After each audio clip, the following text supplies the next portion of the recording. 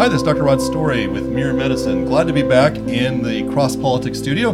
Once again, I have Jenny Story as my co-host today. Glad to have you, my dear. Hello. We're going to talk about something that's near and dear to our hearts, what we call free market medicine. What does that mean to you? Oh, free market medicine. Well, we just got back from a conference in Dallas with the Free Market Medical Association, and it was a fantastic conference. So obviously this is a thing that's bigger than Story Family Medicine or Rod and Jenny Story. I'm so thankful it is bigger than us. Yes. Free market basically is this idea that that medicine has gotten ridiculously entangled with both insurance and government, to the place that it actually is losing its ability to care well for people Right. and to do so in a really cost-thoughtful way.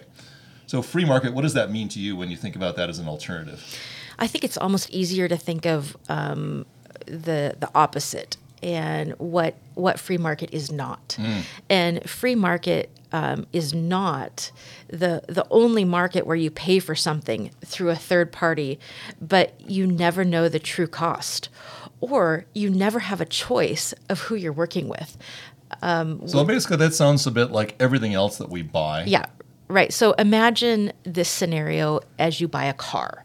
And you go to the car dealership, and you're talking with the salesman. You know you want a car. You know you need a car, and the car salesman says, "Well, I'm not exactly sure what this car is going to cost. I'm not going to be able to show it to you beforehand, and just trust me. Trust me on this." Well, and trust me too that we really only have 3 models. Right. It's got a bunch of things on it that you probably will never use, but we need to include them because the government said we needed to include those options. Or insurance said we needed to include these. Yeah. And at the end of the day, you may have a copay, but we don't know. Yeah, we're not quite sure, but I need you to commit to it. And in the end, you will be financially responsible for this. Ready to go?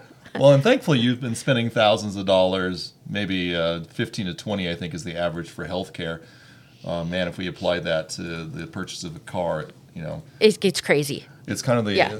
I've heard it said when you use insurance to pay for everything in medicine, you basically are covering healthcare like every year is your worst year ever. Right. And of Right. course, we have those things. Insurance is to cover our heinies in case things get really deep, keep our family from going bankrupt, which is a real thing in the medical world. But man, it sure makes getting medical care hard. Is it getting worse? Oh, it feels like it's getting worse. When we have a good portion of our patients in our clinic, we're fortunate to say pay for their own health care because they use us as direct primary care, or they have health share ministries, Right. which are wonderful to work with and don't really nickel and dime us. The patient really is, the member of those things is really in charge. But when we have patients who say, well, what about my health insurance? I want to use that. Right. What does that look like when we're caring for those patients? It's very complicated. We are willing to dive into it on their behalf, but it's like trying to hit a moving target that's changing constantly. The rules are changing. What's included, what's not included. It is impossible for one person to understand. What I find is just in the practical aspect of taking care of people that are right in front of me and working and saying, okay, I think you need these labs. Oh, we need to check with your insurance to see whether that's covered. And then, hey, I think you need this medicine. I think we should talk about this. Here's the reasons why. Here's the health condition you're working through. Here's why this is the best medicine for you. And then the patient takes it to the pharmacy, and the pharmacy says, sorry, your insurance denied it. Right. Or even better yet, we get a call from the pharmacy or the specialist saying that it needs a prior authorization. Yeah. And I think that there might be a gap in patient understanding of how complicated that is and what that means for your provider. For us, it can mean hours on the phone, and I'm not exaggerating. Literally hours. Yeah, or Yep. get to the end of one phone conversation, they say, "Oh, sorry, this wasn't the phone you should call. Right. You need to get on the website." Go through the website, and then the website says, "Sorry, you need to get back on the phone with this other." Yeah. And by and large, the person we're talking to on the other end, bless their heart, Yep. is not medical, Right. but is sitting in front of a computer and requiring us to check some boxes before they take what I as a physician say, this is right and good for this patient, and the patient says, yes, I want this treatment, I want this approach, I want this referral, I want this image. And at the end of the day, oftentimes insurance says, sorry, we're going to say no. So you just said that you think it's getting worse. From an administrative perspective, at our clinic, I think it's getting worse. But how did we get here? Well, we've had insurance as a driver of healthcare for a long time, mostly because in the 1940s and 50s, there was a price freeze on people being able to increase their salary in wartime. Right. And so there was the idea that, well, maybe we can give a benefit as part of your employment and not become, increase your salary. Liable to that federal law that says we can't increase this right now. So you got these benefits to the local hospital, and the hospitals loved it because they felt like they had this guaranteed partner or stream of income. And by and large, early on, the insurance was just kind of a pass-through. They were just kind of providing a way for payment and source. But then, I feel like we need the ominous music. Bum, bum, bum. Really, since Obamacare, or what they call the Affordable Care Act, in 2010, we've seen just a huge government push into healthcare. Government basically saying to physicians, hey, we're gonna require you to see more patients for less money. We're seeing hospitals being told there's no other place you can do to get financing for healthcare. There's no more charity care. There's no more grants. You just have to get money directly from the government. We've just seen that lead to huge consolidation and a growth in physicians leaving independent practices and basically being said, I just can't make it on my own anymore. I need to go to the hospital and say, will you buy my practice? Will you run this all? Financially, it's not sustainable. Yeah.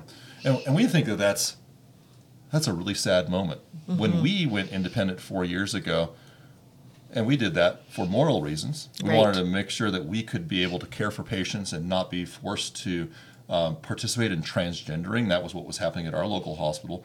And we said, we just need to step out of medicine. When we did that with the direct primary care model, which lets us be completely independent of insurance and government mandates and all sorts of requirements, we had no idea that COVID was coming. Right, no clue. No clue. Yeah. And then we saw COVID coming with all these, what do you know, the government pays the bills, so they get to make the requirements, they get to make the decisions. Even to the point now that physicians cannot receive money from the federal government unless they have have certified that they've had the COVID vaccine. Right, yeah. We had no idea how important it was going to be independent. We also saw that locally, as decisions were being made locally in our community, we saw that there was a call from the local hospitals where they formed a local advisory committee with physicians in the community, and we were like, man, I guess we didn't get invited to that. Wait a minute, they didn't ask you? No, I've kind of no longer on a lot of committees. I guess I say too much. But what we did discover is that all the physicians that were being invited to these committees, that were being formed to inform our local politicians, our local city councils on how they should handle COVID, that they were basically all employed by the hospital. It seems like a major conflict of interest. Well, even I really take that these physicians were doing their best to navigate a really challenging circumstance. Of course. But the challenge is, if you're employed by the hospital and the hospital has shut you down for months on end because the government mandated that you were non-essential for your surgeries that you're providing, your procedures, for the care you were doing, and then they open up and they say, well, should we require all these things that you do? You're like, yeah, please, whatever you want me to do to keep open, I'll do it, because at the end of the day, you are the source of my paycheck. Right. You're the one keeping the doors open. Well, and we completely lost independent voices to be able to have conversations, honest conversations about, is this right and good, how we're approaching this? And COVID is just one way that we're seeing this grow. Right, exactly. Hospital systems, and now we're seeing not just clinics that have been bought by hospitals, and hospitals that are run essentially by insurance companies that almost entirely are government funded, wow, you really have a very tight pipeline from the top all the way to an invasion of the physician-patient relationship. Wow. If I haven't scared you and convinced you that maybe you should find a direct primary clinic, boy, we love the way that we get to practice medicine. And we're going to make a call to all of our physician and nurse practitioner and PA colleagues or pharmacists. Have you considered going independent? Because it's good out here. It's so good to step out. Because ultimately, whoever pays the bills gets to pull the strings. Right. And we're thankful, really, in our model, that it's really our members, our patients, who we're beholden to. They pay our bills, and we give them care. And there's not a middleman. There's no government in between. So some good news. Yeah, good news. Is that there are people out there that are recognizing what's going on. And yeah, what did you see? We've been part of free market medicine, or direct primary care is one aspect of that, for about 4 years, thinking hard about this. And now going to a conference 4 years later. What did it look like? It was encouraging. There was a lot of people there. And it wasn't just direct primary care. We were a small portion of it, actually. I'd say maybe 10% of the attendants were direct primary care. But this was specialists. This was free market surgery centers that are established, and new ones that are starting. These are orthopedic surgeons. These are...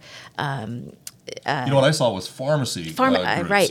Yeah, the pharmacy pharmacies. benefit managers who are stepping out of this crazy kickback system that receives money from the pharmaceutical companies if they push certain meds to certain formularies.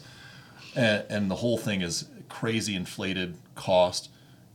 And these guys are saying, I don't want to be part of that anymore. Right. And they're creating these alternate systems that actually bring real costs.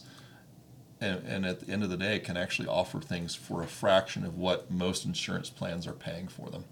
There was third-party brokers there. I feel like I learned a whole new vocabulary. Those guys have usually been like, "Oh, direct primary care, you don't make us money." Right. But what did you see? They won't usually have anything to do with us. The third-party administrators that were there, I do think they represent a small percentage of third-party administrators, but encouraging to know that there are third-party administrators out there that are working on behalf of independently funded, self-funded companies, and finding these free market medicine alternatives to Obamacare. And I think honestly that here we are. We're really small. Right. We're hyper local. We've got 2,500 patients that we care for in Moscow, Idaho. Right. And we love what we get to do. Sometimes we feel very vulnerable, like we're the tip of the spear. And yet, the most encouraging testimonies were businesses, middle-sized businesses, 50 employees, 200 employees, that are taking these steps out of the insurance market and into the self-funded market, and talking about their amazing cash savings, their improved care for their employees, incredible access as they join direct primary care, which they saw as essential to what they were doing, to these benefit managers who understand and are not receiving really dirty kickbacks. money, kickbacks and hidden funds within it, and then the companies themselves are like, yeah, it's a little scary, but once we learned that we can take on a bit of risk, year after year, as we actually have our patients cared for better at a better cost, it just compounds into a wholly different system. Right. An incredible perspective. Very encouraging. Yeah, we started the conversation with how bad government health care is getting, and how government health care really is becoming the norm for Medicare, Medicaid, but even private insurances, most of which are now getting their dictates and their pattern of care from the federal government. When you step out of that, it's amazing how cost-effective and remarkable you can be just to return back to the medicine that we used to have in this country. Innovative, free enterprise is oftentimes the conversation that's used for free market, but it's not a naughty thing. No, it's not, isn't it? No. That competition encourages excellence. We saw it from some friends of ours, the Oklahoma Surgery Center in Oklahoma City, where they have basically, they've said we only deal with surgeons who will offer their services for a cash price. Right. And they now have Do you remember how many surgeons they had involved? Oh my goodness, I don't quote me on this, but I'm going to say 200, 300 surgeons that are Amazing. involved. All the way from ear, nose, and throat surgeons Yeah. to gynecologists to doing specialty surgery to general surgeon. And we've had our own patients who have made the trip, and I'm hoping to interview one in a couple of weeks, who have just had fantastic experiences because once you remove the government from this, you realize that having a business that strives to both cost effectiveness and excellence in their care, well, that turns out to be the very best conjunction for a patient. Right. Who wouldn't want to have a business say, hey, I want to do this better than I did last year and better than the year before. And guess what? I want to try and do it more cost efficiently so I can keep my prices low. Man, when we're seeing inflation going crazy, and yet, like they were talking, a lot of their costs have really been very stable over years and years. So we have to put a plug in here for our good friends that are starting up the Veritas Surgery Center here in Moscow. Yes, Dr. Matthew Abraham and his partner, Daniel Fukashan, are hoping to reproduce that same success that is happening now in Indiana and several other places around the United States, right here in Moscow, Idaho, to create this opportunity for both excellence and cost savings. They really want to partner with what we see locally, which is a lot of people who are stepping out of health insurance and doing health shares, or just having businesses that are saying, hey, we're just going to pay for this out of pocket. Right. We want to join with that, not only for cost savings, but for excellence, and I see that coming as well. Really exciting. So, ultimately, when we step out, I was really pleased in the Free Market Medical Association to get a sense and to meet many different brothers and sisters in Christ. That was encouraging, surprising. Well, Yeah. not surprising. Yeah, isn't it funny? I mean, obviously the people who are all about personal liberty, Yep. all about dignity in medicine, all about working hard and giving excellence. Many of those people are motivated by their belief in Christ and the Holy Spirit working. And this is just it should be that case in everything we do, right? Christians should have the best parties. Mm-hmm. We should have the best wine. Oh, yeah, the best wine, the most enthusiastic hospitality, the most joyful families. Not because we're slaving at it or working at it, but because we have Christ's Spirit in our hearts motivating us towards these things, more motivating towards excellence. And I think that as Christians, yes, free market is exactly the best fit, and because of a couple things. As humans, we know that we have dignity, and that dignity extends to dominion.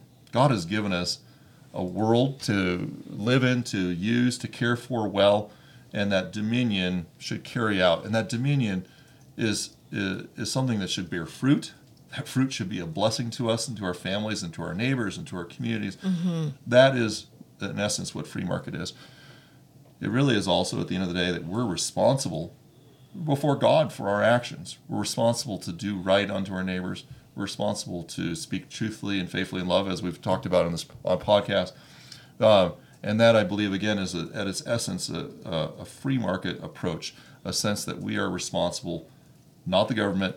Right. Not the insurance companies. Yes. Right. Not any number of invisible people in the system that would, not the hospital administrator, you could just go with the end of the list of people who are currently insinuating into the patient-physician relationship. But it's just me and my accountability for God to do right by you. And we have this physical world that's good, very good when it comes to marriage, said so by God, broken, but also being renewed, being bought back by a Christ who poured out his blood for all of mankind. We love seeing God's kingdom grow, mm-hmm. and we think that is, in essence, a part of it is using our gifts and our talents. Sometimes that's our financial resources. Sometimes that's our time, our energy to build and to grow and to make things. At the end of the day, hey, we love what we do. Man, 4 years now we've been doing direct primary care. What are some of the things that you think has brought a change for us? Well, I think that when I come away from that conference, I have a bigger sense of business ownership, and as a bit and the potential that business owners have to really make some big changes. Independent businesses, Yeah. and the opportunity they have, it's incredible. And that was the really. encouraging thing, again, is that there's many more people than just our little tiny clinic in Moscow, Idaho, Right. laboring at this, trying to swim upstream. So I think that when you say what are the changes that I see, Yeah. that would be a big one. We started with a pretty narrow focus of just providing care for our small community here, and now realizing that this is much bigger. The opportunities here are large.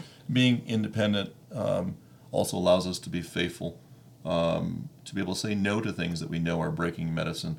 And a lot of what we're talking about here on Mere Medicine really is about how to walk faithfully and how to encourage our brothers and sisters in Christ to pay attention to what's happening in medicine, but also to know that there is a unique difference.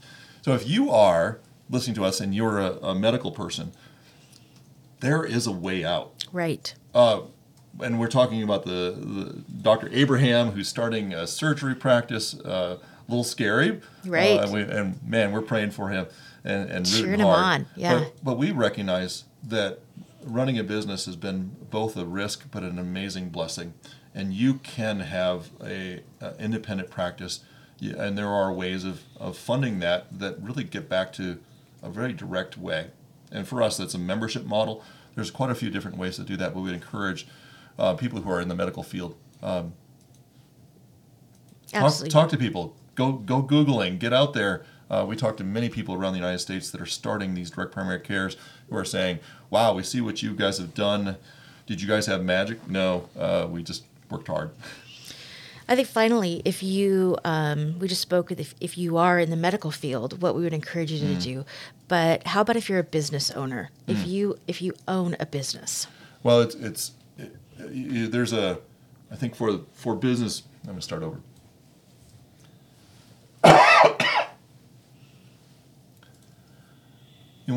You and I are having these conversations more and more, but when I think about business owners, what I think is, first off, just recognizing you do have options. Right. And that's not a message that's being sent as we think about the Affordable Care Act and the requirement that they have for businesses over 50 that they have to give health care or cover health insurance for their employees. Well, and then it has to be Affordable Care Act compliant. So not just that you have to provide care and coverage for your employees, but it has to be a certain type of insurance to qualify for this. What we came away with is actually an awareness legally. There are quite a few federal laws that actually provide amazing workarounds for businesses to be able to jump in and do that. And if you want to find out more, please text us or connect with Mere Medicine through CrossPolitic, and we'll provide you some initial directions and some third-party administrators who are doing this, who are providing these understanding to businesses who are saying, man, not only can we not keep up with this crazy costs, and I bet we're going to see 20 to 25% increases in insurance this next time around. Yeah. But we don't want to pay for this. We don't want to pay for abortion. We don't want to pay for transgendering.